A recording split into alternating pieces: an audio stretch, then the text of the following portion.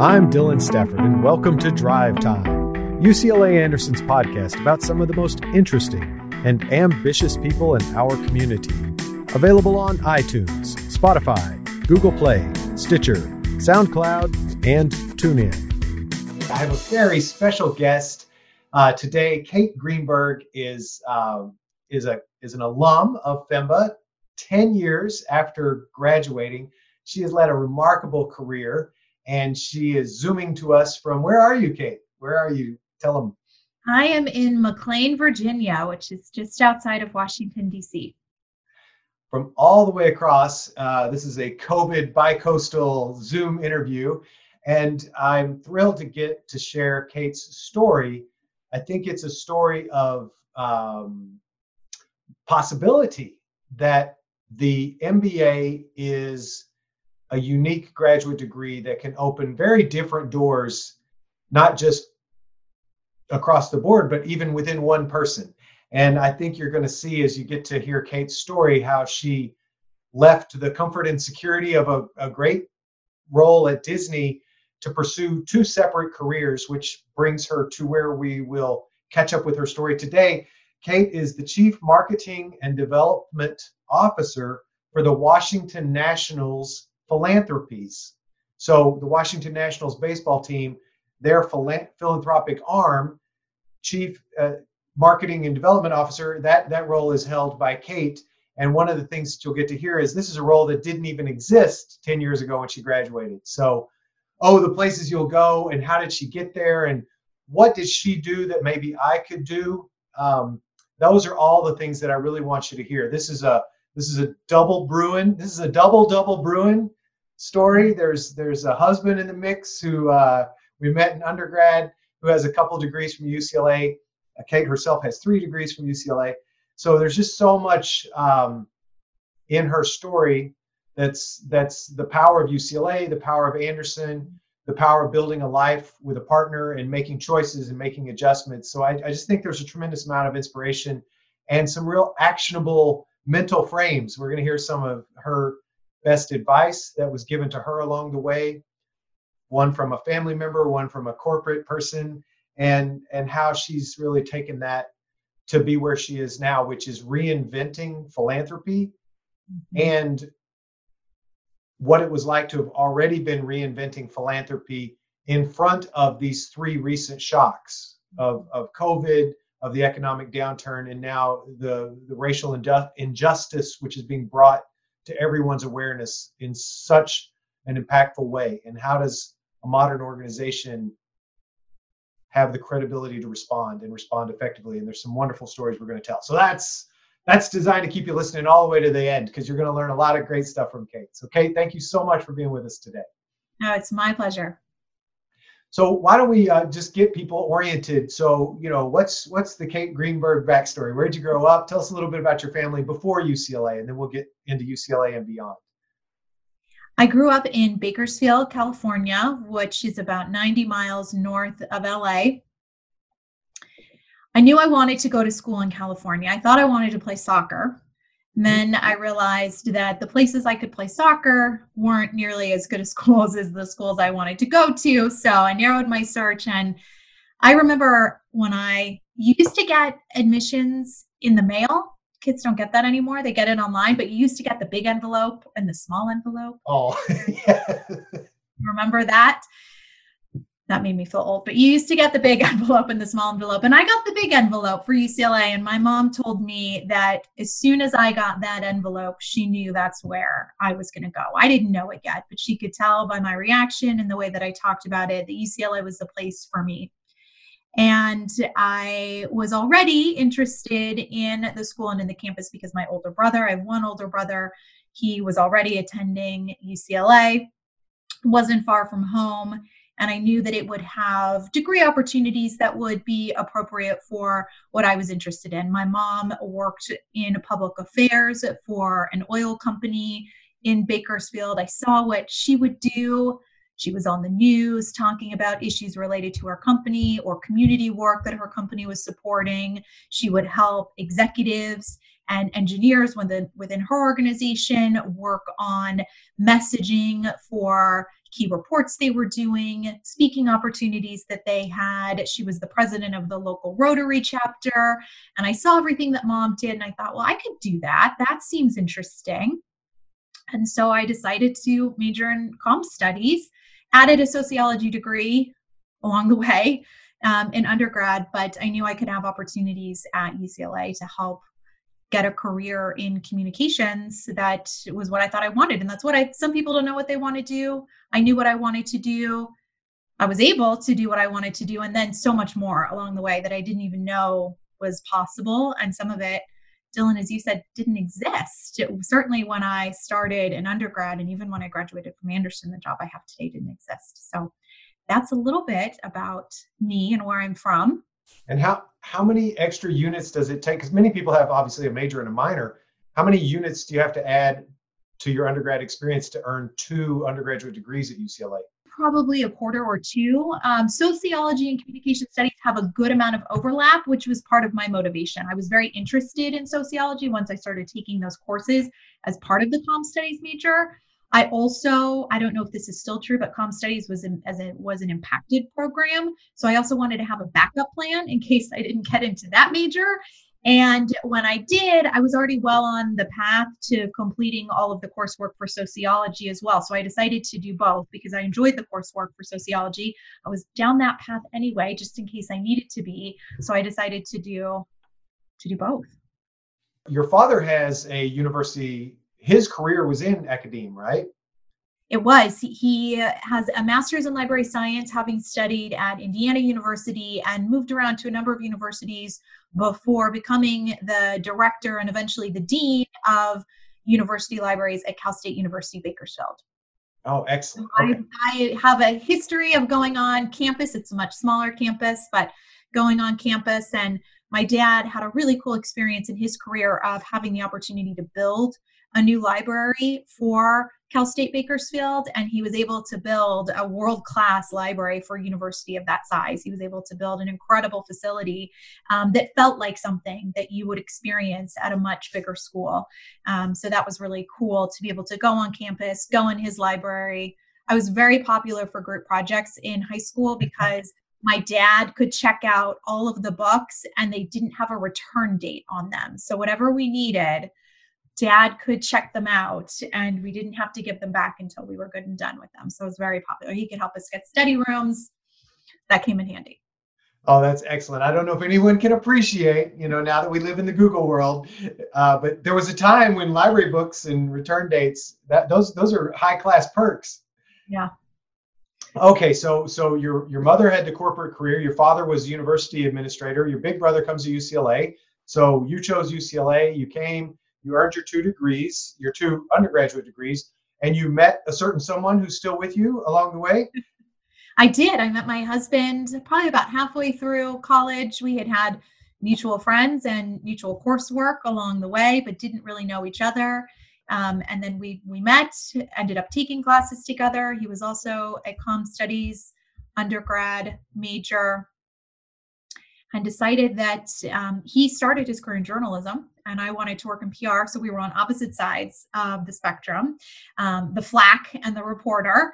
But we decided that would work out okay. And more than 15 years later, here we are with 2 kids and actually now 5 degrees between us because he also did his postgraduate studies at UCLA, earning a JD from the law school. So now, were you married? Let's see. So help people understand the sequence. Did you get married and then do graduate degrees, or kind of a little of both? Or did you go at the same time, or did you go sequentially?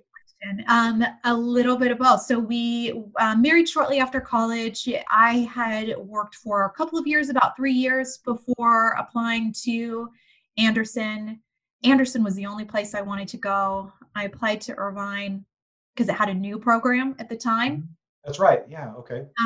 To explore that as an option. And true story, I started and stopped the application for USC multiple times and I couldn't finish it because I just couldn't go there. I don't know if you can use this in the podcast, but I was willing to drive all the way down to Irvine instead of go to USC. I just couldn't do it. So I knew I wanted to get an MBA. I knew that it would give me a perspective and a set of experience that I couldn't have exclusively working. For me, it was never a degree that I needed to have in order to be successful in my career, but it was a degree that I knew would make me more successful and open me up to more opportunities. And that certainly has proved to be the case. So Anderson was really the only choice for me. And so I started the FEMBA program. I also knew I wanted to go part-time so that I could continue in my career while getting the degree.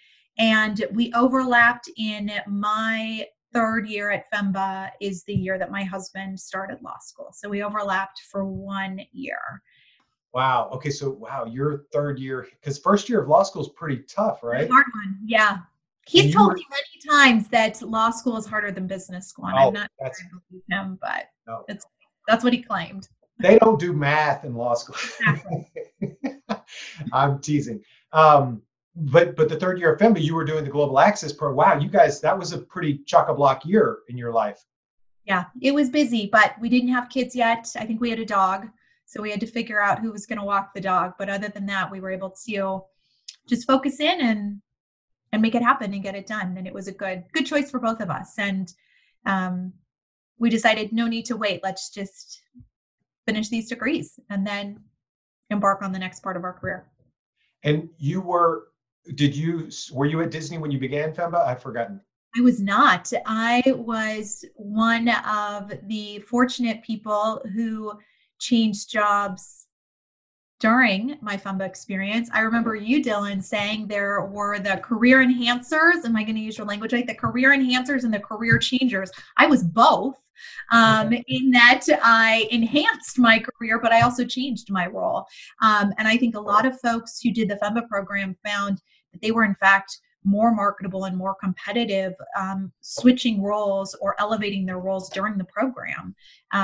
So it ended up being a real benefit for me to even just be enrolled and be down the path in the program to be more competitive for a new opportunity. So I joined Disney maybe a year and a half into my FEMBA experience. And of course, there are a lot of great FEMBAs who work at Disney.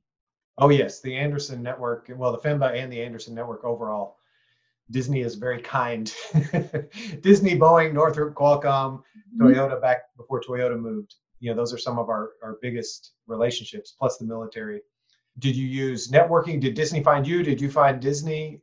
I found Disney. Kind of catalyze that? Or there have been 2 times in my career when I read a job description and I thought, gee, I think they wrote this about me.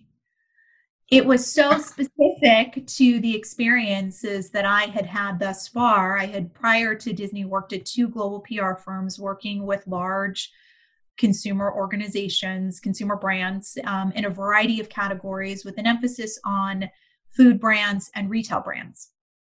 And so the opening at Disney was with their consumer products division, which is the licensing arm of the company. And I had such a depth of experience in communications for retail brands and restaurants that it was just tailor-made for the role. And so I found it, and somehow I stuck out of the pile. I'm still not sure how, but it stuck out in the pile. I just applied online, which I know people think never works. And the same happened again when I joined the Nationals, and the same process. I found the job and I read it and I thought, gosh, I can't imagine that there's someone else who's had the experience I've had that lines up with this. So I put my name in the hat, and in both cases got a call back relatively quickly and proved myself for the role. So I found Disney, never thought I would leave, but had the necessity to leave for family commitments, but never looked back. Oh, I love it. So the 2 job descriptions that you've come across that were tailor-made were the Disney job and then the job you have now. Mm-hmm. Excellent. Correct. So you did not go through on-campus recruiting. You didn't do the sort of formal MBA thing. You were eyes open, looking for opportunities. In both cases, an online offering. You see it. You go through, the cover letter, the resume, and even though there's a stereotype that never works, it's worked for 2 really plum destinations for you. One during school, a pivot halfway through FEMBA, and then the more recent pivot to the Washington Nationals, which we're going to talk more about. But did I capture that? Yeah, that's correct. And I think when current students or recent alumni look through opportunities, I think certainly never sell yourself short on the value that you can bring, but short of having a relationship within the organization for which you want to work, really lining up very clearly how your experience and your skill set matches the role was really critical for me in both of those cases. I knew without a shred of doubt that my experience lined up perfectly. I didn't expect that I would get the job in either case. I knew that they would be extremely competitive, but lining up your experience and your skill set with the role is really critical. But that's also inadvertently been a benefit for me. I didn't intend to line up my experience and my skill set in order to get those jobs, but they did. And so I couldn't have intentionally directed myself to either of those opportunities, to Disney and now with the Nationals, without the experience that I had prior. So I couldn't have charted that path intentionally. It was just the path that I was on, and I was able to find the next step in that path. But I couldn't have forced myself to get there. So the Global Access Program for you were with Finland, a company from Finland. They made nurse call systems. And as you were kind of reflecting back on your Anderson journey, tell people where GAP, the Global Access Program, where that experience lived for you, because I really felt like that should be shared. The Global Access Program was my favorite part of FEMBA, separate from my classmates who were incredible. People I'm still friends with, people who are so inspiring personally and professionally. I just adored the people who are part of Anderson. But classmates aside, and really in a way, classmates specifically, the Global Access Program was such a cool way to do essentially a master's thesis.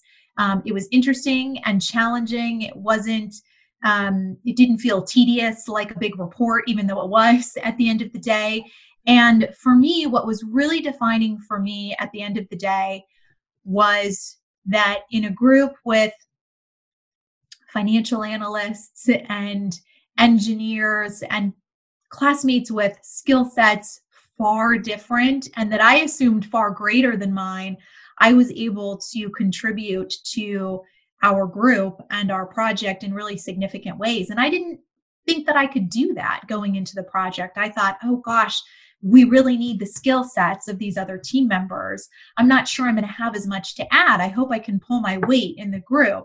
And we absolutely needed the skill sets and the insights of all of our teammates. But I was able to contribute in ways that I didn't think that I could going in. And it gave me the confidence to apply that in a business setting where there might be a colleague who runs another department. I could be talking to the CFO, for example, but I could understand how my role in marketing and communications influences the financial performance of the company. And I hadn't connected those dots before, in part because I hadn't really had the opportunity to explore that and flex that muscle. And so I had the opportunity through the GAP program to start flexing muscles that I didn't know were there, and strengthening them, which I can now use in my career. So it was a great opportunity for me to build that confidence, but do it in a really safe space with trusted classmates, and in a program designed to support that growth and development in the students. So it was a great experience. The Global Access Program, we now have an option that we did not have when you were here, which is the business creation option. And probably 80% of people do GAP, but 20% of people do what we call BCO, business creation option, which is more of a, I want to start my own entrepreneur endeavor, contrasted to the GAP, where I'm participating in a going concern and I'm more of in a consultancy role. But so GAP is it's still the big experience for the majority of FEMBAs. But the confidence that you brought into your professionalism by going through GAP and how that played itself forward, again, I'm planting the seeds for your right now world, but you currently have an accountability for all revenue for the Washington Nationals Philanthropies. And I loved how you were able to see, GAP was a stepping stone building block going from, I'm a communications major focusing on PR, or comm studies major, excuse me, focusing on PR to where you are now, 10 years after your MBA. And, because I want people to be able to hear like, well, how did she get there? And I want to do the middle chapter also, because you made a pivot from Disney. I want to cover that and how you had to kind of balance your husband's career evolution with your own career evolution, and where you had the mental mobility we talked about. So I'm trying to get all this narrative together. You have a really cool story, but so everybody who's listening, the Global Access Program was part of her journey.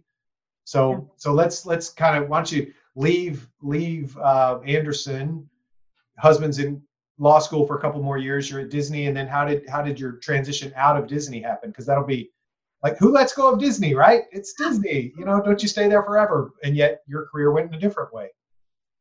Well, so I don't forget, I couldn't run a regression at Anderson, and I still can't run one now, but it doesn't matter if I never could figure it out. Okay, we're not telling the statistics professors that. But okay. Sorry, I did not do well in that course, but that's not what I needed. I had the confidence to know that I could create a revenue model for a fundraising program, and I didn't have the confidence to do that. I didn't need to be able to generate a balance sheet. That's not my role. I'm not the accountant, but I can create a revenue model for a fundraising program, and I didn't have the confidence to do that. So I left Disney when my husband had the opportunity to serve as a judicial clerk for a federal judge in Miami. So we moved with our, at the time, 4-month-old baby all the way across the country. Hadn't lived outside of California since I was a baby. So we took our son all the way to Miami so that my husband could pursue this first step in his legal career. And I actually stayed home with my son for about 11 months, which is something I never, ever thought I would do. I never thought I'd be a stay-at-home mom. And interestingly, though, I never worried about my career. I was able to walk away from Disney. I understood why. It was in the best interest of my family. And of course, I had the support and encouragement of my colleagues there to take a next step. In fact, I'll never forget the last day that I was at Disney, walking through the hall one last time and reflecting. I hope I don't get emotional about it, but reflecting on what a cool experience it was.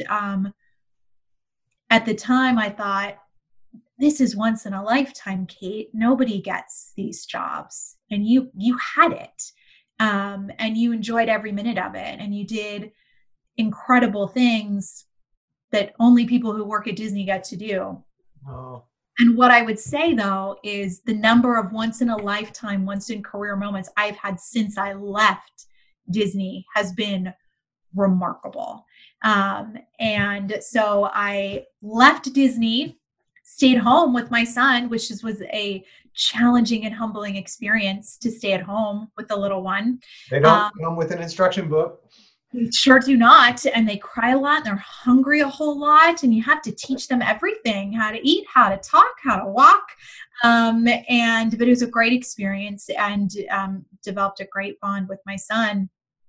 But we moved to Miami, and we're there, and we knew we would only be there for a year. So very intentionally decided, you know what, it didn't make sense to find something, do something for 6 months or 9 months and then leave. So I was patient to know there's something else out there. I'll figure it out when we know where we're going next. Your MBA mentality was, there are a lot of things I could do. And I really loved how you said that part of your Anderson education was literally that mental ability to see myself as, wow, there are a lot of things I could do. I want everybody who's getting their MBA or considering it to hear that, Kate, that was one of the things that you developed for yourself. And I don't know if somebody told you that, or did it just make sense to you intuitively? Like, there are two pieces of advice that I know, Dylan, I've told you about that I think helped develop that mental framework for me. One was something that my father said to me when I got my very first job out of college, and I had been working for a PR firm in LA. They were hiring in another division of the same firm, and I was an intern, they asked, would you be interested in applying for this opening at our most junior level? And I said, I just graduated from college. Of course I'm interested in I'm applying. hungry. Absolutely. And I didn't have to look for a job. It just found me. And I said to my dad, I'm so lucky. And he said, no, you're not. You make your own luck. You showed up every day. You did a good job at the tasks you were assigned. You built good relationships within the organization so that there was good buzz about you to the HR department, which caused them to think, gosh, she might be a good candidate for this opening that we have. So there was a little bit of fate involved, certainly, but I was on the radar of HR because of the work that I had done. And that certainly proved to be true. And the other piece of advice that has always stuck with me is something that the former chairman at Disney Consumer Products said to a group session once when somebody said, how did you get here? Right? That question, when you look at someone, he was the chairman at the time of Disney Consumer Products. Prior to that, he had been the chief marketing officer at Nike. So you see this person with this incredible storied career and you want to get there. And he said something else that has always stuck with me, which is, forget the 5-year plan and the 10-year plan. Follow the opportunity. And he talked about how he started working, I think, in a finance role at a small shoe company in the UK, which is where he was from, and the various doors that opened along the way that led him to Nike and then to Disney.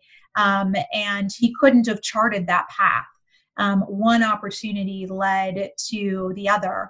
And so those pieces of advice, coupled with my own experience, seeing those lived out, gave me the confidence to know that there are a lot of things that I could do to have a fulfilling career, a successful career, and apply the skills that I have to something of interest. And so I've never had one specific job or company in mind to say, this is what I'm aiming for. This is what I have to do to have a great career.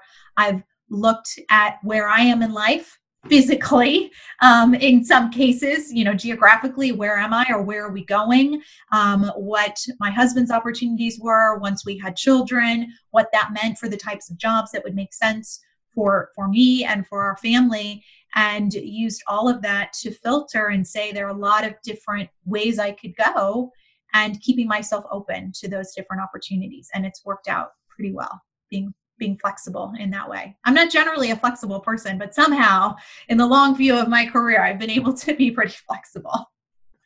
And, my advice to people say, how do I maximize FEMBA? I always say, 3 things: plan your work your plan, stay open-minded. And what I mean is that plan your work, have something that you're aimed at, because there's so much at Anderson. If you don't have something you're aimed at, you could get a little lost, because it's such a build your own adventure kind of.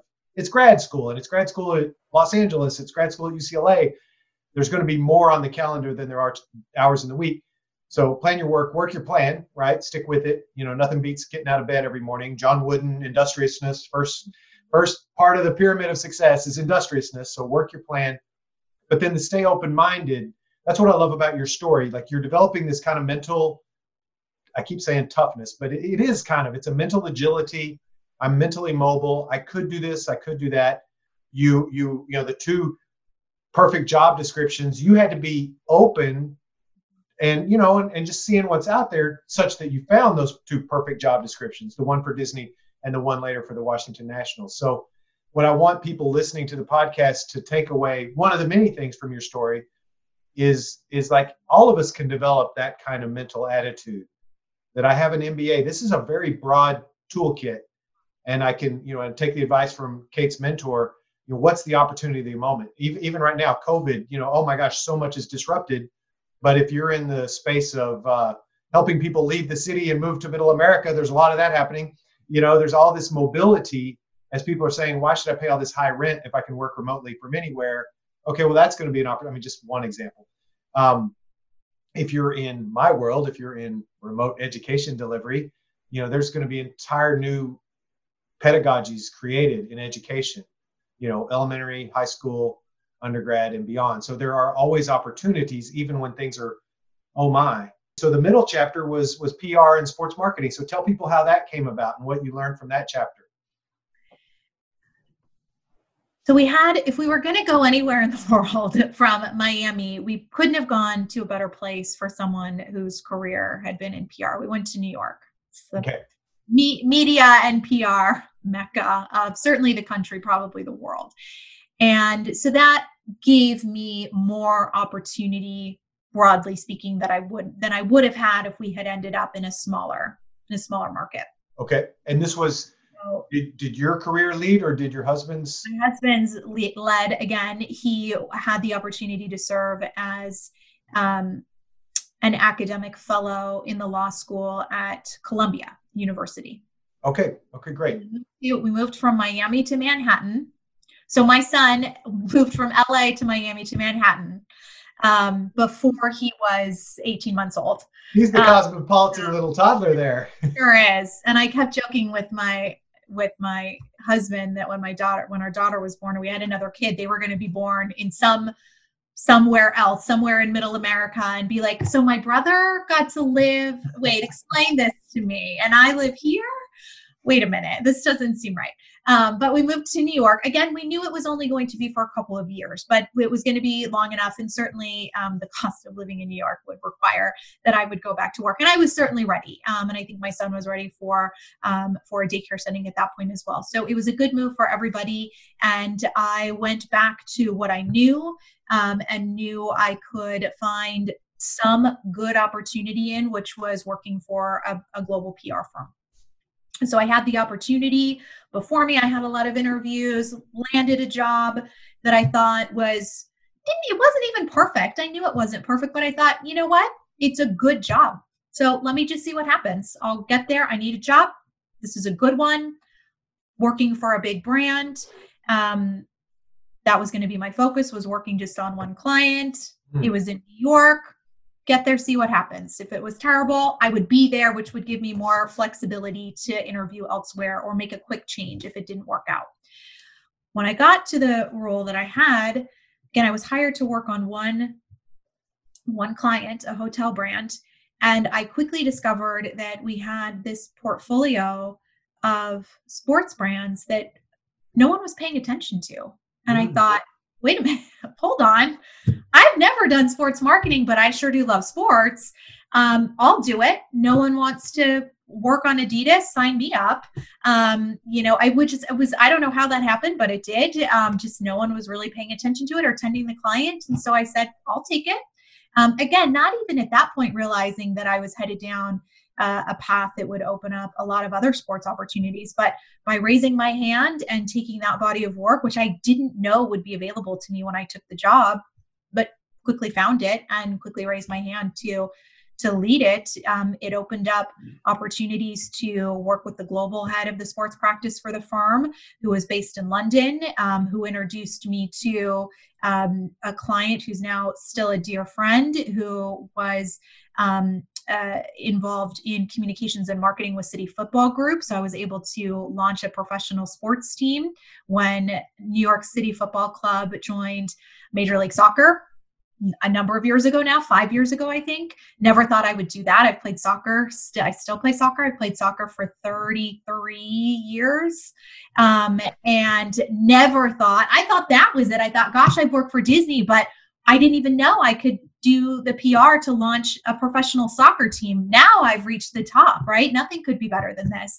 And except then it was within that same firm, I was able to work with the Invictus Games, which is Prince Harry's adaptive sports competition, when they held their biannual competition down in Orlando. So this whole body of sports work that I didn't know I would have the opportunity to do, but I raised my hand for, and one client and piece of good work led to another, gave me a background in sports that, again, I did 3.5 years of sports marketing there that I didn't sign up for, that I didn't know was going to be available to me. But by taking the job and keeping myself open to what was there, I was able to take on this body of work that I absolutely loved. And again, if I had started out when I started undergrad, or even when I left Anderson, thought I'm headed to sports marketing, no idea, had no idea. Would have had no idea how to get there. If I tried to get there, I would have been less successful, to be honest. As happens, right? Someone who says, I'm going to work in sports marketing, they try to get there and they get frustrated when they don't. I got there. The door was ajar, and I just kicked it wide open and said, great, I'll take what's available and I'll keep building. I'll keep adding to this little sports empire here, with one piece of good work after another. So that's how I fell backwards, literally backwards into sports marketing. But I had not only the confidence, but certainly when you say you've worked for Disney or and I'd worked with a number of other major international well-known brands, that credibility translated even to the sports world. Well, we had incredible career outcomes last year. Our class of 2019, their pre-MBA salary, their post-MBA salary was, I think, was 75% of the 2019 spring graduates reporting was like a 49% jump, from about 85,000 to almost 140. And, people don't get 49% pay raises doing the same thing. And I think, to be the real talk portion of our conversation is there's a lot of elbow grease that went into that, right? We're talking about the highlights, but there were managers along the way who tried to take opportunities away from me, and I had to prove myself. When I had my second child and I came back from maternity leave, my boss at the time, who was a woman, took away my entire portfolio of work and left me with nothing. So there's a lot of challenges and setbacks and a heck of a whole lot of hard work along the way to keep on track, or at least to keep forward momentum, right? Because I've never had a singular track or path, but to keep forward momentum, there's setbacks too. So it's so many great successes and a career that I'm extremely proud of, but a lot of hard work that went into every single one of those opportunities that led to the next, and certainly setbacks along the way that you just have to keep the long view of your career. I know that's hard when you're in a program and you're thinking about your next job. It's hard to look and know that down the line you will look back and be very pleased with where you've been because you can't see it yet, because it hasn't happened. But there'll be setbacks, but keep the forward momentum going, and you'll look back and be incredibly surprised at everything you've done, and incredibly proud of it. Well, I'll name drop a name that you'll remember, but Carla Hain, Senior Associate Dean while you were in school, Carla Hain, who, let's see, you graduated in 2010, so you started in 2007? Yep. Right? So she became Senior Associate Dean the fall that you began. Oh yeah, you started the fall we were #1 in Business Week. I sure did. I've got the sweatshirt and the hats and all the gear to prove it. Oh my gosh, that I still tell people we're just one of the very top. When I was there, we were #1 in the country. That was I have the sweatshirt, the hats, all the things, the shirts. And we've never been lower than #5, but we don't always hit #1. So we're always in the top 5. I think I had something to do with that. I had nothing to do with it, but one of Carla's great pieces of advice to me, I was whining to her about something one day, and she said, Dylan, if you have a career without some setbacks, well, that's not much of a career. And it was so, I wanted somebody to pat me on the head, and she was kind of kicked me in the butt. And I loved it. I didn't like it at the time. I was annoyed. I'm like, I wanted a cookie. But, she pointed, I've never forgotten that piece of advice, because it's sort of like, hey, if I'm playing a real game, then not everything is going to be a home run, right? I'm going to strike out. There's going to be misses. So what, right? I'm on the court. I'm playing the game. And what I love about Carla Hain, this is FEMBA, UCLA, Anderson history, but Carla architected the global immersions. Before Carla Hain, there were no 1-week global immersions around the world. Now that's the model for all of Anderson, not just FEMBA and EMBA, but also full-time. And Margaret was her successor, but Carla also was the architect for FEMBA Flex, which started 2 years after your graduation, but our hybrid delivery, which was a nice to have before COVID, but now it's like, thank God we've got 8 years of teaching hybrid distance learning under our belt, because we were able to transition to the spring quarter COVID. Hey, 1, 2, 3, go, everybody remote, 100%. We actually had 8 years of practice of our hybrid model, which is half remote. But so you have your mentor from Disney, I have Carla. But it's like, it's like one of these also things as you get further along in your career, to don't forget to slow down and pay it forward to the people behind you, which is what I hope that we're doing today, because you've learned these lessons, you've built your career to this moment, and I want your lessons to pay forward to others who are listening. So Immersion program is great. I know no one's traveling right now, but that was incredible. I went to Beijing as part of that program, and I never would have traveled to China. I've never had a reason professionally. I wouldn't have done it personally, and it was such a great experience with my classmates, with the university, to go to a place I never would have spent time. So any Femba who wants to do that or is thinking about UCLA, it's an incredible program. One day you'll be able to travel again. So when you are. we will travel again. Great program. I loved it. Oh, that's excellent. It's hard.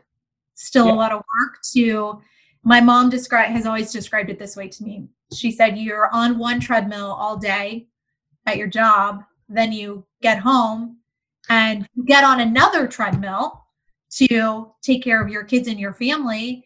And I've now added yet another switch back to the first treadmill, because when I was a kid, my parents brought home work a little bit, but to really date myself, you couldn't bring the work home. You didn't have a laptop. You didn't have an iPhone or its predecessor, the BlackBerry. You couldn't bring it home. So my mom would bring home some notes and papers and things that she would read. My dad wouldn't really bring home anything because you couldn't. And it also wasn't the norm that you were expected to be accessible and working all hours of the day and night. And so now I get off the treadmill with my family once the kids are asleep, and I get back on the work treadmill. And so it's hard, but it's rewarding. And even still, my kids, their camps and schools finally opened back up in our area in Virginia with the current phasing that we're in for reopenings, and they could not get out of this house fast enough. Not because they wanted to get away from us, but because they couldn't wait to go be with their friends, be with their teachers, do something else than be at home with mom and dad all day, every day for 3.5 months. They couldn't wait. They were very happy to do that. And they're very happy to come home and have dinner and watch a show together or play a game together and then go back and do it the next day. So it's hard and it's a lot of work, but everybody finds their rhythm and everybody in the family is able to enjoy what it is that they're doing. So I was able to transfer with the firm that I was with in New York down to DC, which was a great opportunity. But I quickly found when I came down here that my skill set didn't really apply to political town. I didn't work in politics. I didn't work on campaigns. I didn't work in public affairs. I wasn't a lobbyist. Yeah. I worked on sports brands and consumer brands, and nobody's doing that down here for the most part. So I had to kind of take a half step. I left the firm that I was with after a little while, tried a lot of different ways to make it work. I know one thing, Dylan, you and I have talked about is I wasn't so stuck on having to keep doing the same thing with the firm I was with. I just said very clearly to my boss and anyone who would listen, I just want to add value to the firm. So tell me how I can add value, put me on something else, let me take on a different role. And that never worked out. In fact, I just joked with a former colleague just this morning, who I shared a little something from my current experience with her. And I joked to her and I said, well, I'm glad that firm didn't work out or else I wouldn't be able to share this with you. So I had to sort of take a half step and find something in this town that did fit my skill set and my interests and my background, which was not as easily done as LA or New York, where there are many more opportunities to work in consumer marketing than there are in DC. There's a few sports teams and a few big brands based here, but not a lot. And so I really had to pound the pavement quite a bit more than I ever had in my career. I did all of the things that you do when you're looking for a job. You list out all of the companies, or in this case, nonprofits, which I hadn't considered before moving here. There's a lot of trade groups, industry trade groups here. You write them all down and then you figure out, do I know someone there? Are they hiring? You do your research on all of them. I did all of that work when I left the firm, and I ended up at a nonprofit. Again, not something I ever thought I was going to do.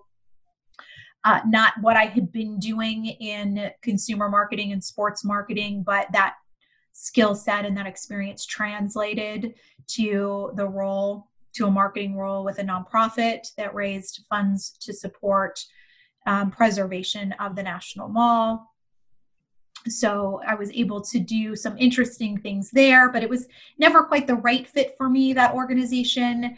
It didn't quite know what it wanted to be when it grew up, and I had never been in an environment that small, but the ability to gain really hands-on working experience at a nonprofit gave me a skill set and a perspective that I didn't have, in addition to the things I had already done. So it was a half step. It was the shortest opportunity that I had, always being mindful of what I know any job seeker is concerned about is, how long have I been somewhere, and not making it look like I was bouncing around too much. But I had moved to the market. The role I had when I moved wasn't working out, needed to do something, needed to pivot somehow, and took what I now realize was a half step to where I am today. But without that half step, I would not have had the skill set that I needed. I would not have had the credentials that I needed, and I wouldn't have the confidence that I needed to have the job that I have today. So it wasn't, again, where I thought I was going to go. It was different than where I had been, but I was able to take what I had been doing and apply it to this new role. And without it, with all the ups and downs of that role, without that role, I wouldn't have been competitive for the job I applied for with the Nationals. And again, geographically, it was Miami to New York. Well, it was LA to Miami so you and your husband, again, you're navigating this two career reality. And there's kind of there's certain things you do as a young lawyer if you're trying to get going, right? So he's trying to do that. Your family is happening, so there's a lot of there's a lot of adjusting going on in all the stakeholder groups within your family, right? Trying to get everybody's needs met. Yeah, absolutely. It was the path was LA to Miami to New York down to Washington.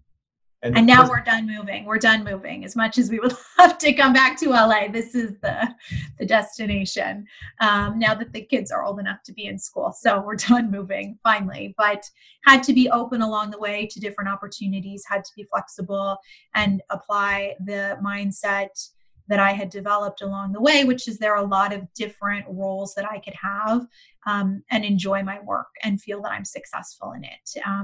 Leaving Disney, leaving at the time sports marketing, I didn't expect to do that. I might not even necessarily have wanted to do it, but I knew I needed to make a change, or it was the right time for a change, and still found great enjoyment and opportunities with the next role every time. So from the mall preservation and that first role in DC, when did you find the Washington Nationals, or did they find you? How did this part happen? Yeah, I once again, just like with Disney, I found. Oh, that's right. This is the second job description. I found the role, and I knew that I was ready to leave the previous organization. I knew it was the right time. I knew that my opportunities had sort of run its course there. It was a little bit too unstable for my liking, being with an organization that small. So I was open-minded. Again, went back to the list that I had developed, a year and a half prior, went back to that same list and said, okay, let's start over.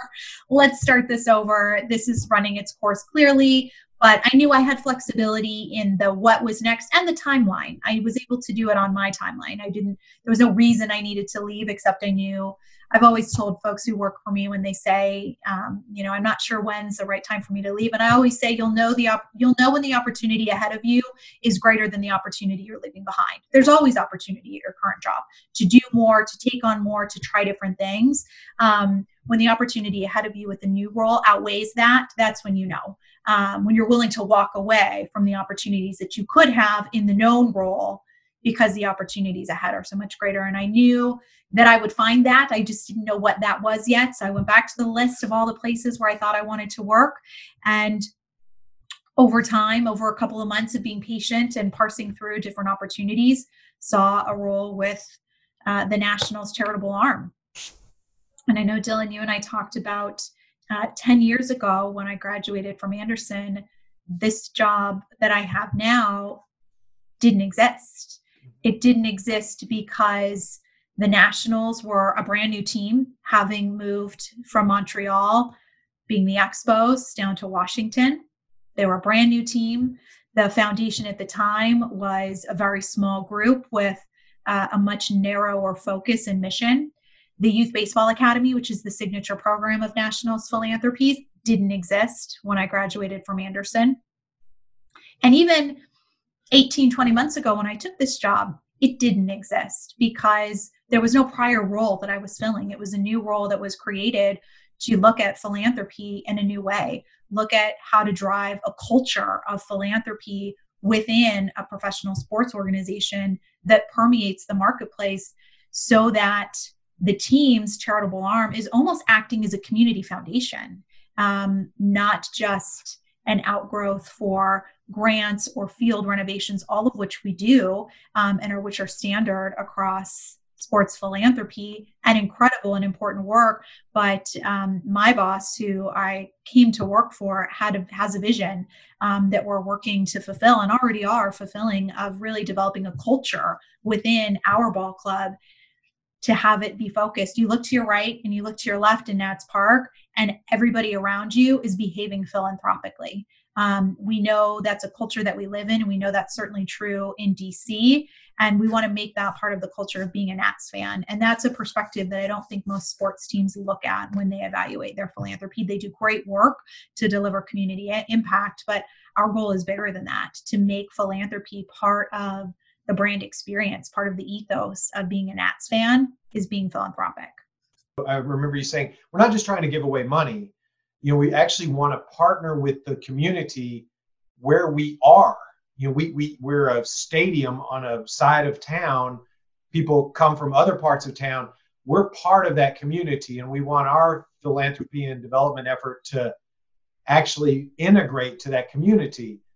And I got all excited hearing you talk about that, and then hearing you talk about, the food distribution that you were doing in the wake of the original economic shock of people losing their jobs, because DC is full of people in hospitality and all these industries that just stopped because there was no more travel, there's no more eating out, there's all of the energy of DC and the people meeting people in places, all of the jobs that support that just froze.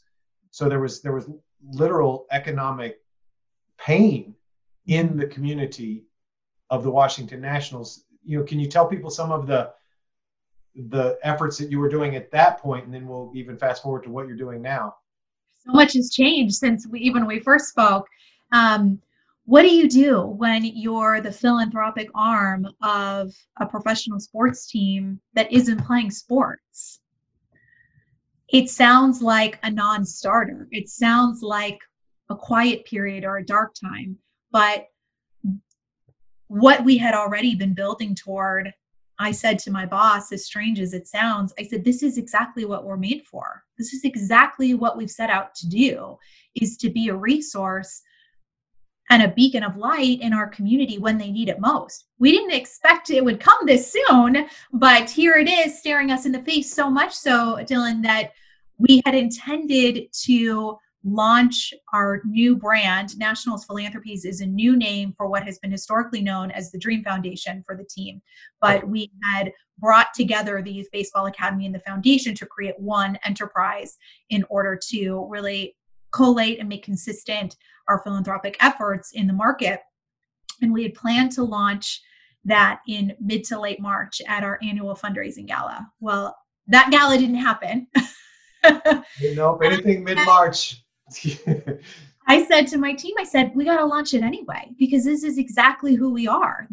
Let's tell people who we are. If we don't tell them we've been working on this work and laying the groundwork for it behind the scenes for a year and a half, they've seen the work, but they don't know the strategy behind it. There's truly no better time to introduce ourselves to the marketplace and say, we're more than in-stadium fundraising, we're more than supporting player philanthropy. We are all those things, but we're so much more. We behave essentially as a community foundation.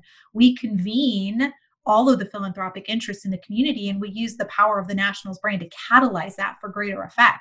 If I'm giving $1 over here and you're giving $1 over there, Dylan, but we can give it together and the Nationals will match that dollar, the power in that is much greater. And that's what we were building toward. And the coronavirus gave us an opportunity to actually debut that in this oddest of times, but it was really a perfect time for us to say, actually, this is what we're here for.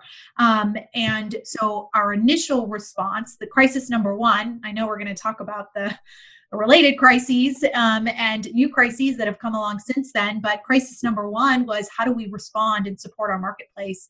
And so we first introduced our brand, and then we very quickly set up a community response fund. Instead of very much by design, we intended to give away money before we worried about how we were going to raise money to support our operations. Even though we're the philanthropic arm of the Nationals, we are an independent 501c3. So we raise our operating budget just like every other nonprofit. But we very intentionally said, we're going to put that aside for now. Our budget forecast is in the garbage because it's irrelevant. We'll redo that. We'll redo that in a minute. But today, people are out of work, and people are hungry, and people are concerned about how to access healthcare. And so we said, the first thing we need to do is respond to the community. And so we set up the Nats for Good Community Response Fund.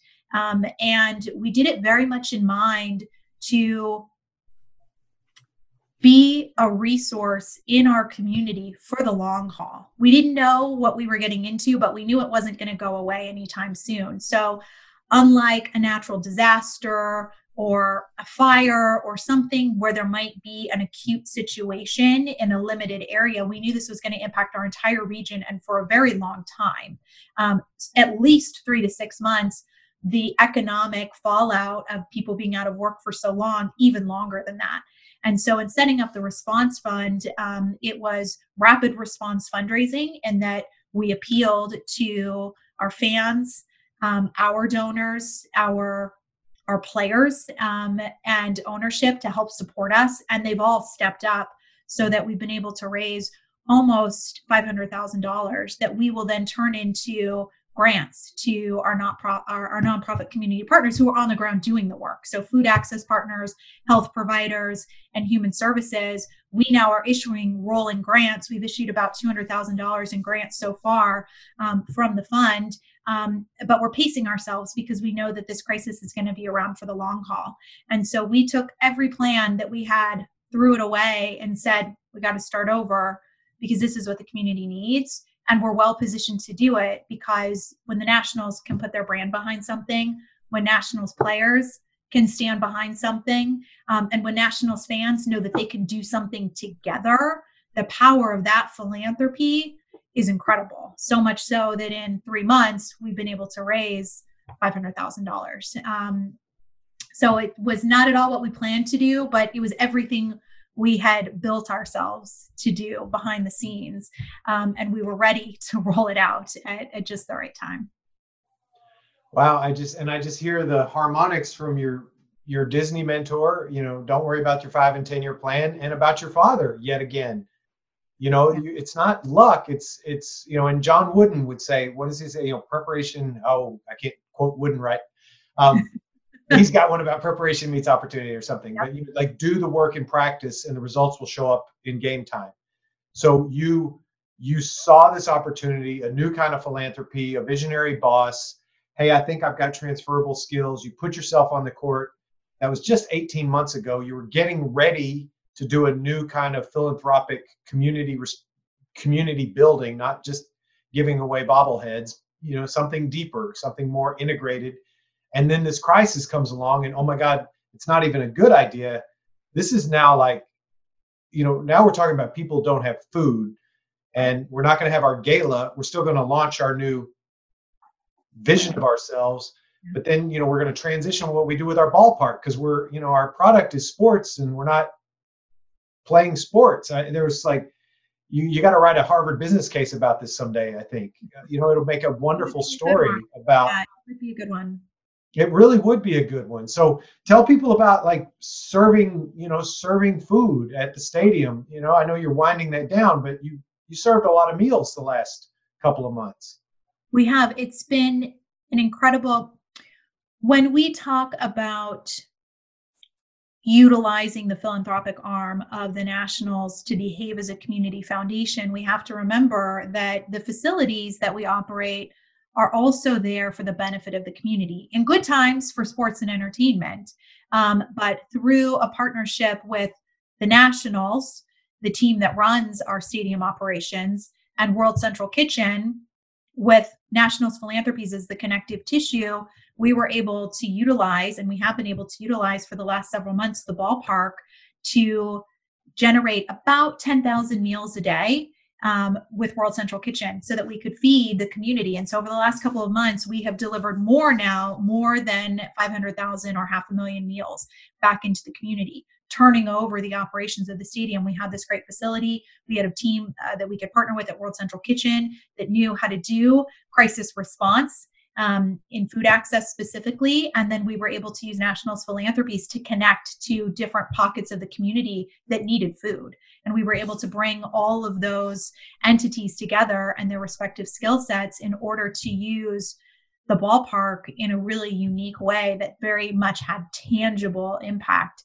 And I believe we were the first ballpark or stadium or arena to serve in that way in response to COVID. So others have done it since then, but we were the first to use our sports facility as a community resource to prepare and disseminate food out of, which was really incredible. And it took, again, a lot of manpower and a lot of partnership to make that happen. But it was very much consistent with the ethos of Nationals Philanthropies to serve as a community foundation.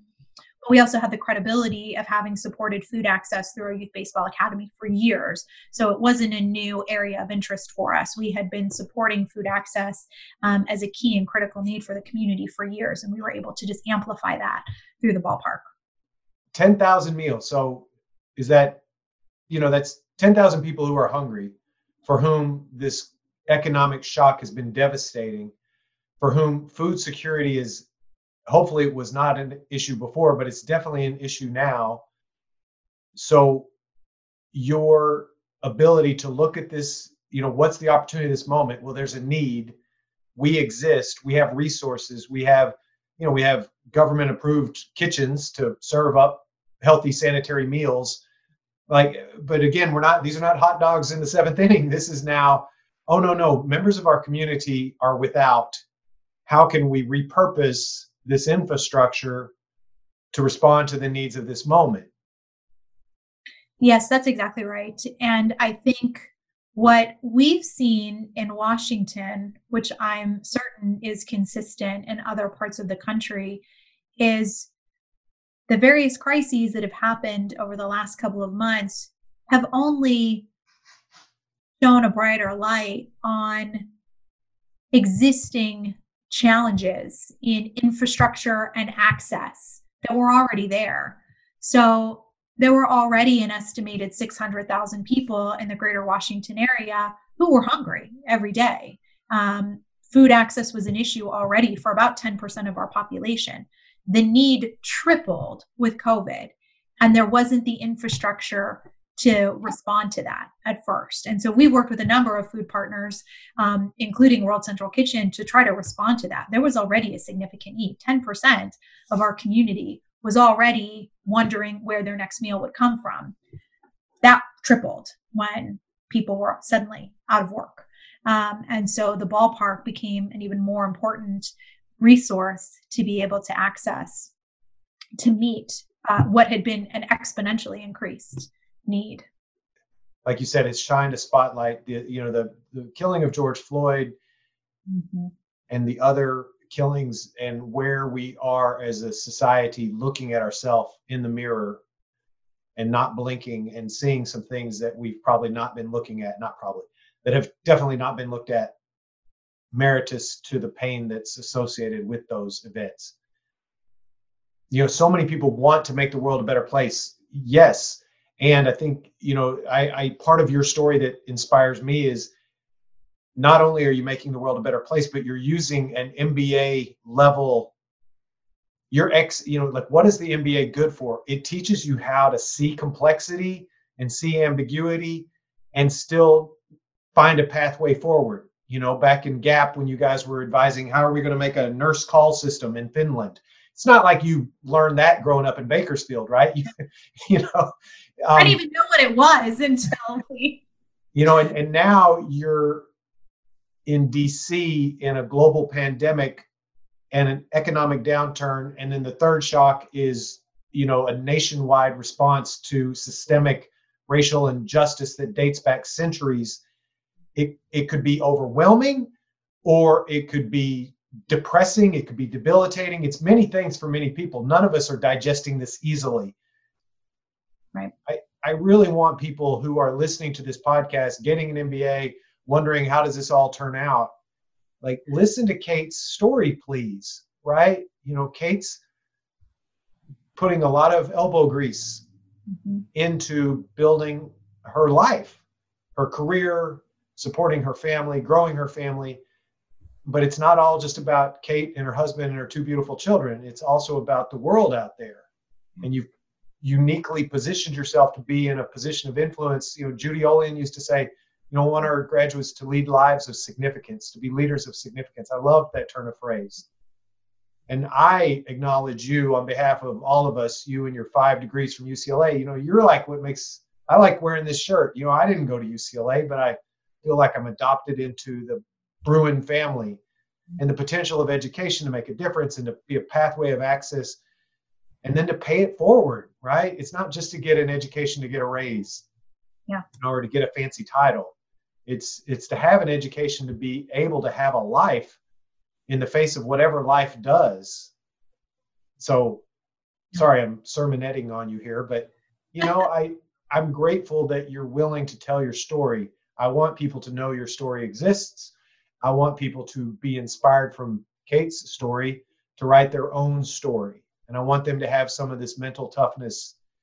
I could do that. Dylan, you and I have talked about something that my kids have said to me, which is, Mommy, why do you work so hard? Yeah. And it is a real privilege for me to tell, especially my son, who's now 8, what I do every day. And Mommy works so hard because Mommy's trying to figure out how to feed hundreds of thousands of hungry people. Mommy has the opportunity to direct grant funding from National's Philanthropies to the place it needs it most, to be able to send almost $50,000 to DC Central Kitchen to fund their grocery bag program for a month. I got to make that decision. Again, also not something I thought I was signing up for in this job. Didn't even really know it was part of the job when I took it. And so it's my responsibility to get smart on a lot of things that I wasn't and wouldn't have had any reason to necessarily be an expert in. Food access has been one of them. Now, how to effectively support local organizations that are addressing systemic racial and social injustice. What's the best way to do that? Not only through my role can the work deliver significance, but it's significant to me. I learn so much more than I ever have in any job about things that really matter, so that I can be as smart as possible on really this interconnected set of issues. I know it can seem overwhelming, but they're truly interconnected. Housing and transportation and job opportunity is directly connected to food access and education and healthcare. It's all interconnected. And so I learned so much, but I have the real privilege to be able to tell my son that Mommy works so hard, not only to provide for our family, but because if I can be as knowledgeable as possible and as thoughtful as possible in my job, I can have even more impact where it's needed most. And on its face, it might seem like, what business in the world does the baseball team have to do with any of this? What are y'all doing? This doesn't make any sense. But when someone from the Nationals calls your nonprofit and says, hey, how can we help? They always take the call. and they don't have any sense of what they're going to hear on the other end. We have, I also have the great privilege of being able to call people and say, I want to give you $25,000. Tell me how you're going to use it. You don't get those calls. I do all the fundraising for my organization. Nobody calls you out of the blue and says, I have $25,000 I want to give you. We get to make those calls. So what business does the baseball team have in doing this? We're not the on the ground experts in many of these areas. We don't deliver, in most cases, the food access program, but we are now a trusted, incredible partner to the organizations that do it best. And we can amplify their work, and we can support financially their work. We can connect our fan base to their work. And that's the power of putting the nationals behind these initiatives. And it's a signal to our fan base and the larger community, hey, pay attention. We're here to win baseball games. In fact, we're here to win championships, but we're also here to be a good community partner. And it's our responsibility. It is a responsibility of the ball club to behave in that way. And so it's a privilege for me to get to do that. And it makes it a lot easier to explain to my son why mommy works so hard. And he's interested in it. It opens his eyes to things that otherwise we wouldn't have cause to talk about as a family. But because I live it and breathe it every day, he's very interested. In fact, we were talking about the World Central Kitchen operations the other day. He wasn't eating his dinner like 8-year-olds do, complaining about it. And I said, you know, bud, lots of people right here where we live don't know where their next meal is going to come from. They're hungry, bud. And, you know, that's part of what mom works on every day. He's like, I know. And I said, you know, instead of eating his dinner, he said, well, mom, what if I just gave money? And I said, well, that's really helpful. But he said, well, what about $10? And I said, $10, that can create about 25 meals. And he was like, wait, it can? And I said, yeah. I said, buddy, if you give $10, how about I give $10? And I said, I bet dad would give $10. You want to ask him? He said, yeah. And I said, great. Now we've given $30. And then I said, you know what? I'll have your little sister give $10 too. I said, now we're going to give $40 to the food bank.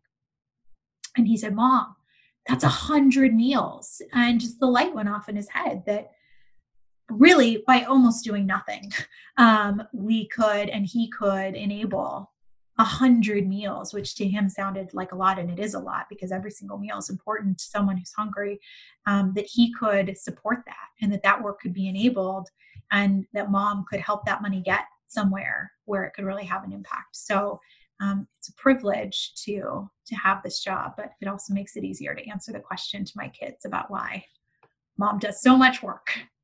I just love it. And I've almost forgotten we have some show and tell. Don't we have a few slides?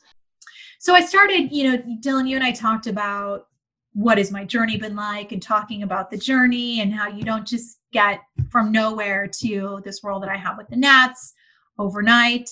And the first thing I did was chart out the different jobs that I had. And then I thought, you know what, that's not even really the point. The names of these firms don't mean anything to anybody. They really don't even mean anything to me, except that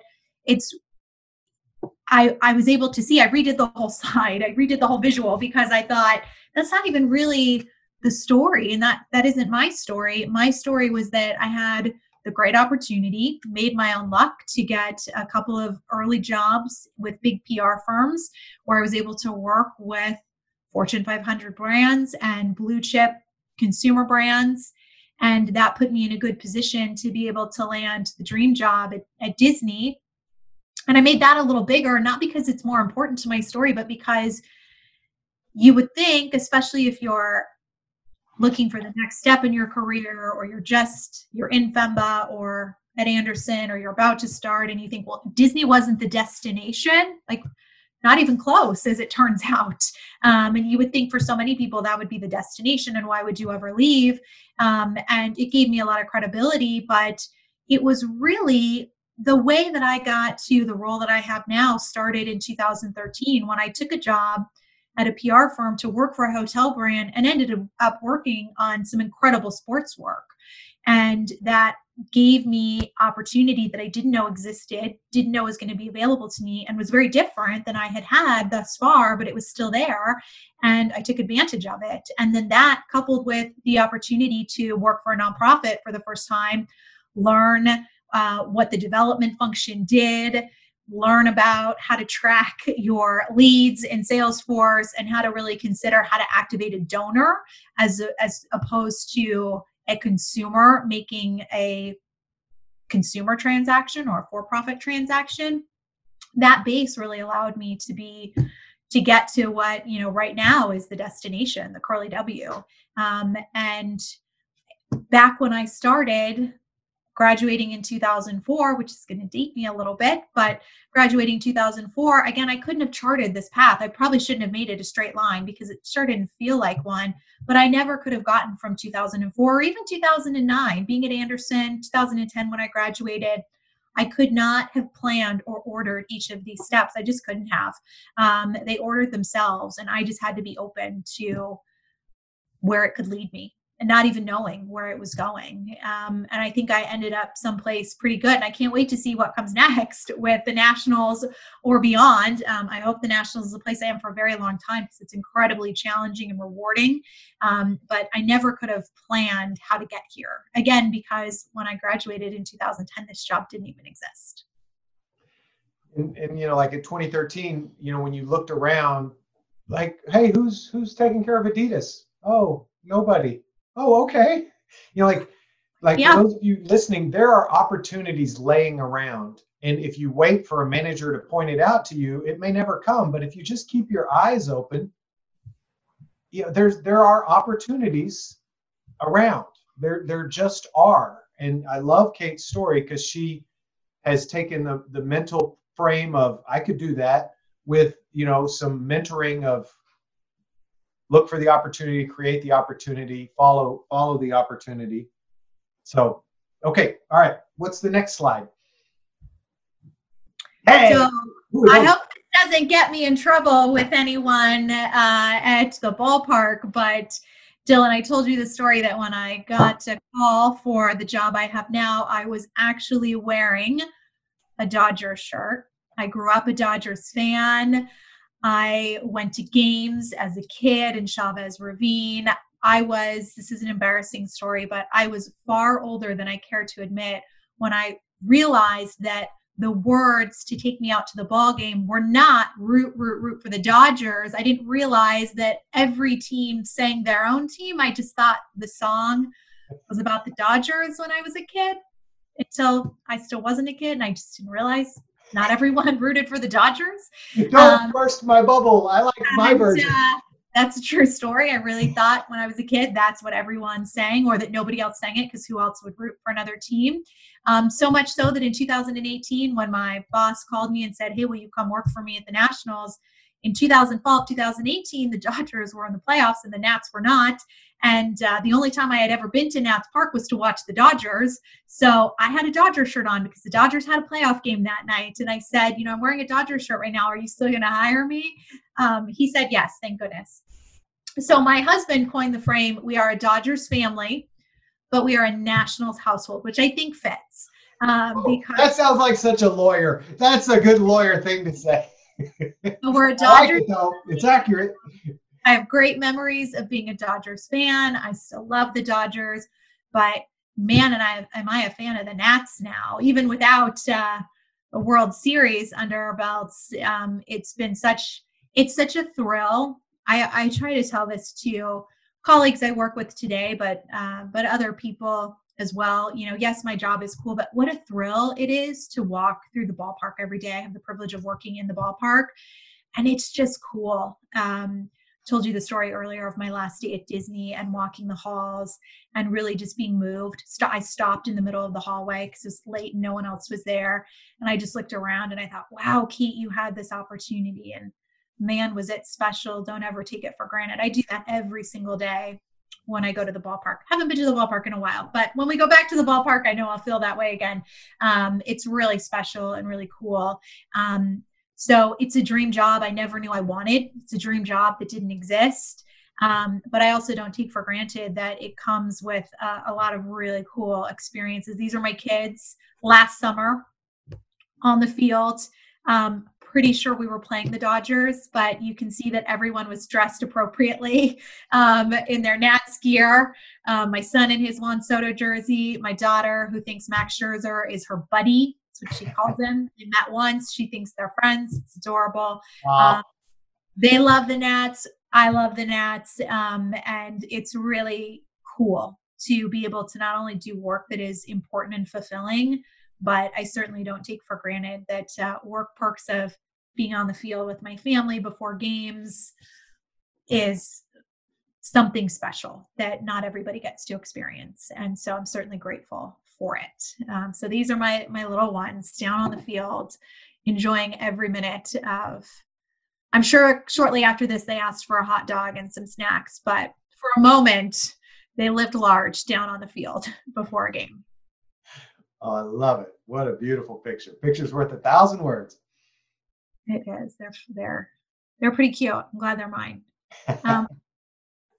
I think the next thing here, Dylan, we talked about the opportunity to build a brand. So this was really what initially attracted me to this role. My background is in marketing, and I knew there was going to be an opportunity to evolve and really establish the marketing function. That's why I took the job. I took the job as the head of marketing and to work on what we call citizen fan fundraising, which is small dollar grassroots fundraising. And that was the job I took. It's evolved since then in a lot of really incredible ways. But this was something I'd always wanted to do in my career, never thought I would get to do, and that's build a brand. Curly W existed, so there was a great foundation to build from, but I was able to lead the organization through renaming the foundation and then working with some outside designers to come up with a new brand identity, which was a lot of fun. So what you see here, that's probably making you dizzy at this point, scrolling on the screen, is we call it the block. It is, you can see it's not a diamond like a baseball diamond, though you might think it's one. It's a little bit of an oblong rectangle that's intended to represent the city block. Because the impact that we hope to have is block by block throughout the entire community, where the work that we do and the impact we have really can touch so specifically members of our community. They'll feel it on their city block. They'll feel it in their neighborhood. It won't be this abstract impact. It will be impact that members of our community can really feel. So we call it the block because it represents the city block, and you can see we have it coming out of the actual map of the district. We call it the DMV. When I moved here, I thought the DMV stood for Department of Motor Vehicles, but apparently it doesn't. Apparently it stands for the District, Maryland, and Virginia, and everybody says it. So I've gotten on board with the DMV. So it's coming out of the DMV as a city block. So that was a really cool experience to get to name an organization and build a brand from the bottom up, create a style guide for the brand. That was really cool. In addition to all the community work we do, it was marketing dreams come true for me. And one of the things you mentioned earlier, I'm going to change the slide because that's going to make you go crazy. and maybe you're going to get to this, but the city map reminds me, so the ballpark is located in Ward 7. Is that accurate? Ballpark is located in Navy Yard, which is in Ward 6. And the Youth Baseball Academy is in Ward 7. So that's sort of nearby, and that's a part of town where the poverty rate is 50%. Or higher. So it is really one of the more underserved areas of the community. We can skip ahead I don't know if we want to go here, but because I can end with more than Obama with the ring. So this is me at the Youth Baseball Academy with former President Barack Obama. The Youth Baseball Academy has existed since 2013, and it provides after school and summer programming for youth 3rd through 8th grade in Ward 7 and 8. So it is specifically designed to provide access to academic support, mentoring, food access, and the opportunity to learn how to be healthy. They learn the game of baseball, but they play a lot of other sports too. So it's a safe, secure place that's really enriching for the incredible children in Ward 7 and 8. And we had the incredible privilege through a relationship that my boss had with his team for the president to come. He came about a year ago, last May, for the sole purpose of lifting up the great work that the Academy does and the impact that it has on the community. That was it. There was no agenda except to lift up the work of our organization. He's done that around the country since leaving office. And we were just very fortunate to be one of the beneficiaries of his visits. And so I'll have to send you the video, Dylan, but there's a great clip of one of the kids. The kids didn't know. In fact, the staff didn't know. There were about 3 staff members, of which I was lucky to be one, who knew he was coming. And we even had to arrange a photographer, and I just said, I'm going to pay you to be there, and I can't tell you why, but I just need you to be on time. And there's a great clip of one of the young boys running around the field saying, it's Obama, it's Obama, it's Obama. And to say that everybody was just tickled that he was there is an understatement. He was every bit as kind and confident and cool as you would think he would be. And he took great interest in understanding the work that the Academy does and how it serves the community.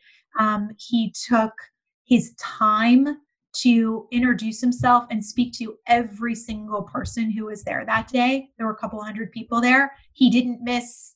He almost had radar. He knew who he hadn't spoken to yet. And he spoke to and engaged with every single person who was there.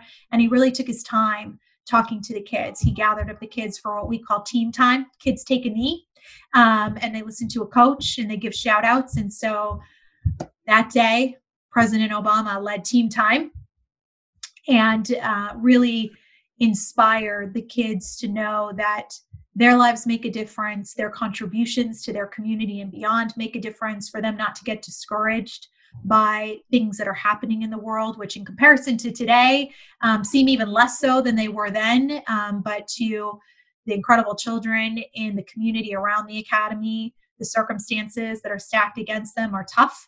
And he gave them great hope and encouragement. And again, the sole purpose of his visit was to lift up our great work. So he and his team helped us amplify the visit. He shared it on his social channels,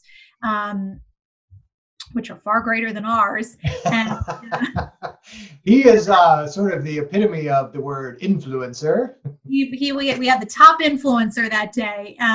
And it was such a thrill. And it really paid off to be friends with the photographer, because I didn't even ask him to take pictures. I said this visit wasn't about me getting a picture. I didn't even think I would get to meet him. I helped arrange for him to be there and worked with his team on it. But it wasn't about me meeting him. It was about our kids having the opportunity to see a Black man who had reached the height of success, talk to them and listen to them and inspire them. And he did that. But he also, as I said, met every single person. And so he shook my hand and he asked me, Kate, where are we going next? And so I was more than happy with my hands full and holding someone else's sunglasses to walk him to the next destination. And fortunately, the photographer captured that. I didn't know he did. So you would think that would have been the highlight of my job so far, but I got to tell you, it wasn't, if you can believe it.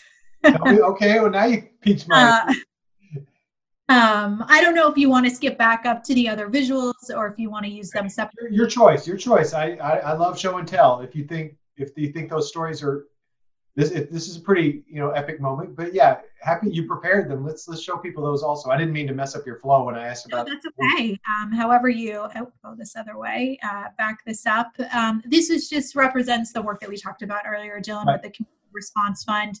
I think what I would say in a time like this, for any other professionals, but also people who are wondering what to do, it's okay to take a deep breath before you decide your next step in how to respond and support your community. It's overwhelming. And I said to my boss, first when COVID happened, and then in response to the widespread unrest following the very public nature of the killings of George Floyd and Breonna Taylor and Ahmaud Arbery, I said to him in both of those occasions, these are clearly crises, but there's no first mover advantage for us. We don't have to be the first one to say something or do something. Let's take a deep breath.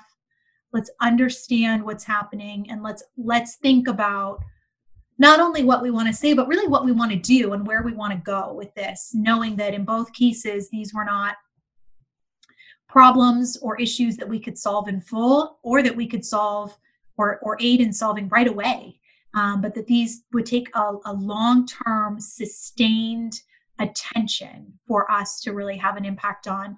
And that was how we developed the Community Response Fund, which was to say, we're very quickly going to get into a place where COVID goes on for months and months, and we're all seeing that take place now. But at the time, it wasn't clear exactly what was going to happen. And I just said, let's not be the organization where we run out of support. Let's make sure that we are able to stay engaged with the community for as long as it takes. And the only way to do that is to have a long-term strategy. So for us, that was to stand up a fund, populate the fund with some initial resources, and then fundraise around it so that we would have the capital to be able to stay invested in the community over the long haul. And as I shared with you earlier, we've only dispersed about half of the capital that we have today, and we're still fundraising. So that allows us to continue to listen to and engage our nonprofit partners to understand where the need is and how we can continue to meet it. We haven't lost focus. They haven't lost our attention. Baseball is back, hopefully, in July with teams reporting to spring training. So we're not just now turning our attention away from the community. We set up a fund that would allow us to stay engaged. This fund will be active for as long as it has to be to address food, health, and human services as a result of COVID-19.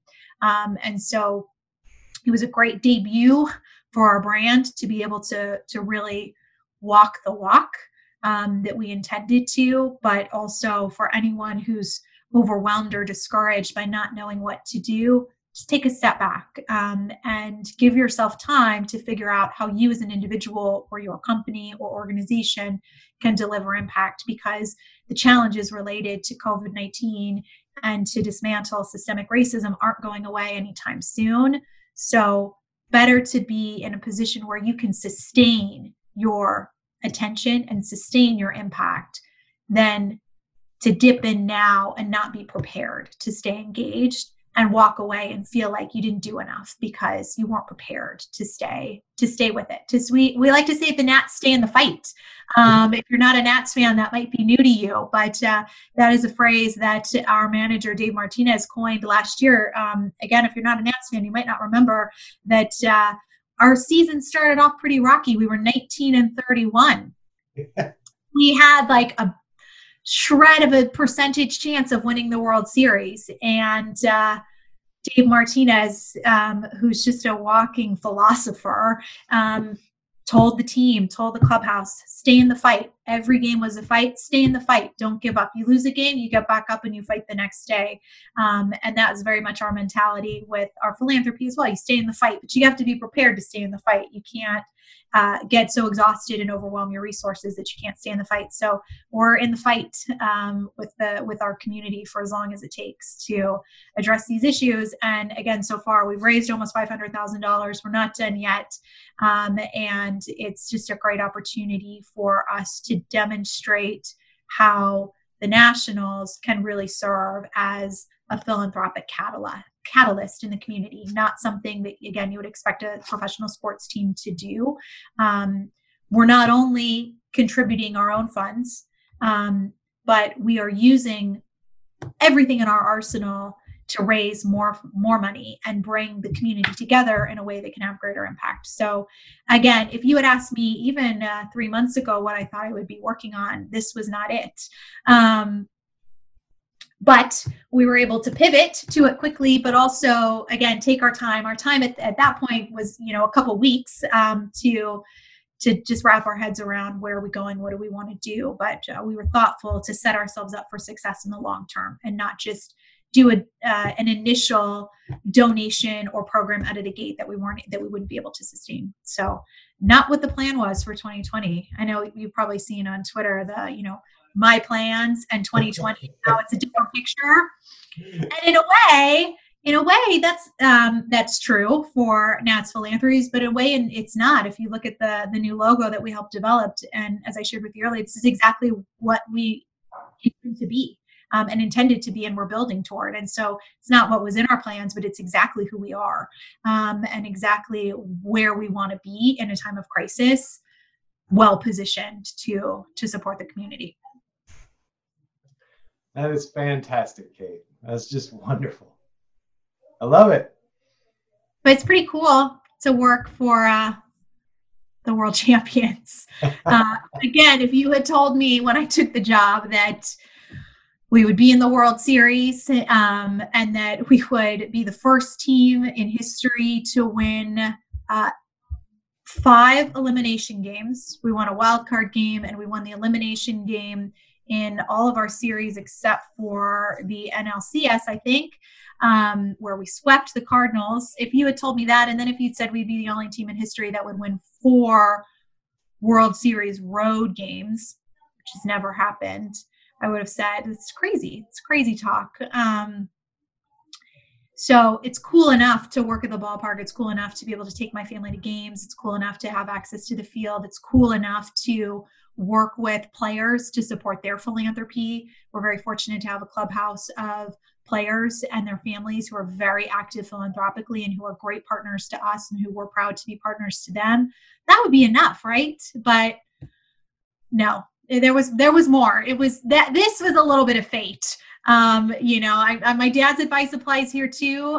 This team made their own luck by staying in the fight. Dave Martinez also says, go 1-0 every day. Win the day. That's it. Win the day. Don't worry about tomorrow. Win the day. And his team bought into that. Our organization has bought into that philosophy, and our community bought into that philosophy. And so here we are. This is just part of the great team that I get to work with. We are at Minute Maid Park in Houston, celebrating a Game 1 victory. We had the great privilege to travel with the team to the first World Series game. I got to go to the games at Nats Park too, but it was a great thrill and privilege for the organization to send the staff to the first game. So there we are, an improbable win in Game 1, where we always came from behind somehow, but we did. And so that's some of our great team there at Minute Maid Park. So that was pretty cool. And then of course we won, and the thrills didn't stop. Had the great opportunity as well to be part of a championship parade. So I had been to a few championship parades, but I had never been in one. Oh. So had the great thrill. This is such a DC picture. I took this on my phone and thought it would be perfect to share. This is in front of the National Archives. That's your picture? That's my picture. Yeah. It's do on an iPhone these days. But it's so gorgeous. It looks like a professional picture. So this is the view you had being in the parade? In the parade. So I'm on the street. I'm on Constitution Avenue in DC. Anyone familiar with DC? We're traveling down Constitution Avenue to the stage where they did a show at the end with the players. And this was our team. And we were able to bring all of our scholar athletes from the Youth Baseball Academy as well to be part of the parade. So this is us looking back at the fans who are gathered as we were walking the route. Again, I had been to championship parades, but I had never been in one, which was really cool. Really, really cool. So again, meeting Obama was great, but who knew a year later it would be even better than that. Didn't seem like it. And I was able to pick it up yesterday. Woo! I am now the recipient. I'll put it on and you can see how big it is. Oh, it fits you perfectly. Big as my hand, but it's a world championship ring. It carries my name on it. Oh my gosh! Oh, you got it. Can you hold it a little closer to the camera? I don't know. I don't know if it's clear enough. Wow, it's huge. It's huge. But again, another privilege. Not anything I expected or ever thought I would have. But I was on a call the other day, and a few of us had it on, and we're like, "Oh, scratch my head." To say, this will go in a safe. But it just was such a thrill to not only experience a world championship with my organization, but to then the generosity of the ownership family to not only allow staff to be a part of the World Series experience, but then to honor all of us in the work that we do with our own rings. These are, other than carrying the name of a player and having a number, these are almost identical to what the players receive as well. So it's you can't chart a path to this, Dylan. You can't, if you're an aspiring FEMBA or you're a FEMBA or you're an Anderson, I never could have figured out how to get here in order to the experience that I have, and to have some incredible surprises like this along the way, which are not the reason I do what I do, but when you work hard, it truly is icing on the cake. So I thought I would just scratch my head and show you this new piece of jewelry that I just picked up yesterday, and what a thrill. And maybe you can see this. I don't know if it's readable, but it says, "Go 1-0 every day" on the bottom here. So the philosophy of the team is etched into this piece of history. Winning the day, finishing the fight. It says fight finished on here as well. I shared the two pieces of great advice, but certainly our great philosopher and manager, Dave Martinez, those two pieces of wisdom from him are also things that will stick with me. And they've inspired an organization, they've inspired a team, they've inspired a city. And that's really powerful. And the work that I do is an extension of that philosophy, which is really cool, to be able to demonstrate how the entire organization can stay in the fight and win the day every day, do everything we can to win the day for our community. We're a part of that, and that's really cool. This is a world champion interview, and you're living a world champion life. Well, Dylan, I'm so grateful. And I think I said this off camera earlier, but I just want to go on record that this is an orange shirt and not a red shirt, because I am a true Bruin and I would never wear a red shirt. But I'm not sure how it's going to translate on video. How do you measure the ROI? I jokingly held this up when you asked that. This is cool. It's one of the coolest things I've ever had. But it's not what I'm proud of. I think for me, I am most proud of, and I measure the ROI not by anything that I've achieved, but on looking back at my career thus far and knowing that everywhere I've been able to add value and unlock my own opportunity. And so even jobs that didn't work out and I knew didn't have a future for me, I still look back every single one of them, and there is something truly at every single job I've had that has been a once in a lifetime, once in a career opportunity. Every job I've had, just looking for ways that I can add value, and in doing so, having an unlock opportunity. That's the ROI. You mentioned earlier some of the stats about Femba salary. I was interested in my salary. This wasn't my starting salary, but my salary when I left Anderson and what it is now. And I've never ever taken a job for a salary. It's 122% higher than it was when I left. And I never have once made a career choice based on how much money I was going to make, ever. You also don't have to worry and measure your career and ROI on your salary too, and worry so much about your specific salary at any one job. Take the job for the job. Take the job because you believe you're going to have impact and you believe you're going to derive personal value from it. Don't take it for a salary, because then you'll be chasing the money and you won't be chasing the opportunity anymore. Who do I have to thank? Absolutely my parents. They always allowed me to pursue what I wanted to. They helped me develop my confidence. They've supported me every step of the way. So I'm so grateful to them. They modeled the behavior for me as a professional and a parent that is so valuable. And I know not everybody has access to, so I'm grateful for them. And I think the only person more proud of my career than me is my husband. He's never once, we've moved around for his career, but he's never once made me feel like my career was less than or not important. And by being open to that and being flexible to support him, it's opened doors that, again, if I had said, what do I want? I would have said, I want to stay at Disney. We're not moving. I had said that, right? And that would have been a great thing. But I wouldn't have had, again, I have had more once in a lifetime, once in a career experience since I left Disney than I had at Disney. And I never would have guessed that. And so, certainly grateful to him for supporting my career always and fully. And then my kids keep it real. Yeah. They keep it real. And I now take jobs that will make them proud of what I do. I I am one of a team of many. I'd be remiss in not acknowledging that I have tremendous colleagues who support every single one of the programs and initiatives that I lead. And that's part of what also makes the job really special. It's people who I learn from and people who are in the trenches of doing this good work and knowing that you can do it with people that you trust, but also that you like, is really special as well. Wouldn't be any fun if I didn't like people at work. It'd be a lot of work and great impact, but no fun. We have a lot of fun. Never thought I would say this, but I will. Go Nats. It's baseball season.